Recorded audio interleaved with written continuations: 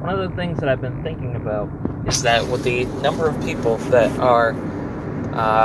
creating podcasts, so Gary Vee talks about this a lot. He says that in order to make it in the business realm, you need to start a podcast, you need to go on other people's podcasts, you need to upload content, yada, yada, yada, yada, yada. One of the things I'm concerned about with all these people making podcasts, because it's so easy to do, is that it's basically going to be like social media accounts where, like, you have a couple of people who are verified and reputable, and then it's a whole bunch of just, like, millions of users who are either fake accounts, or they don't use their real photo, or it's like, to me, it's just the whole structure of a reputable and verified podcast is going to get lost, because you're just going to have random people recording themselves in their basements and basically doing shit that nobody's going to want to listen to anyways. But it's not going to be this thing where right now it's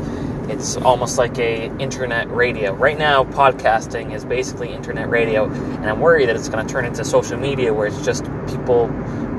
uploading random shit. And as a result, I'm really starting to think that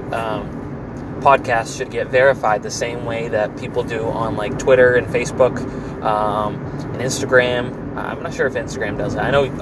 so Facebook, Twitter, and YouTube, they all have that little check mark next to the name. I'm really starting to think that podcasting should do the exact same thing, so that when you go to click on the Joe Rogan Experience, there's not 50,000 different podcasts that are there because a bunch of 49 fans decided to make, like, fan pages and fake podcasts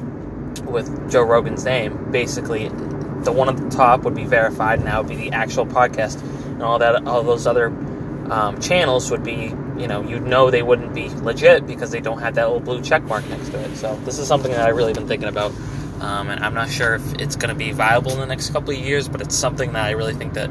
it should be a concern with people who are trying to make a reputable online presence through podcasting and social media and that type of stuff.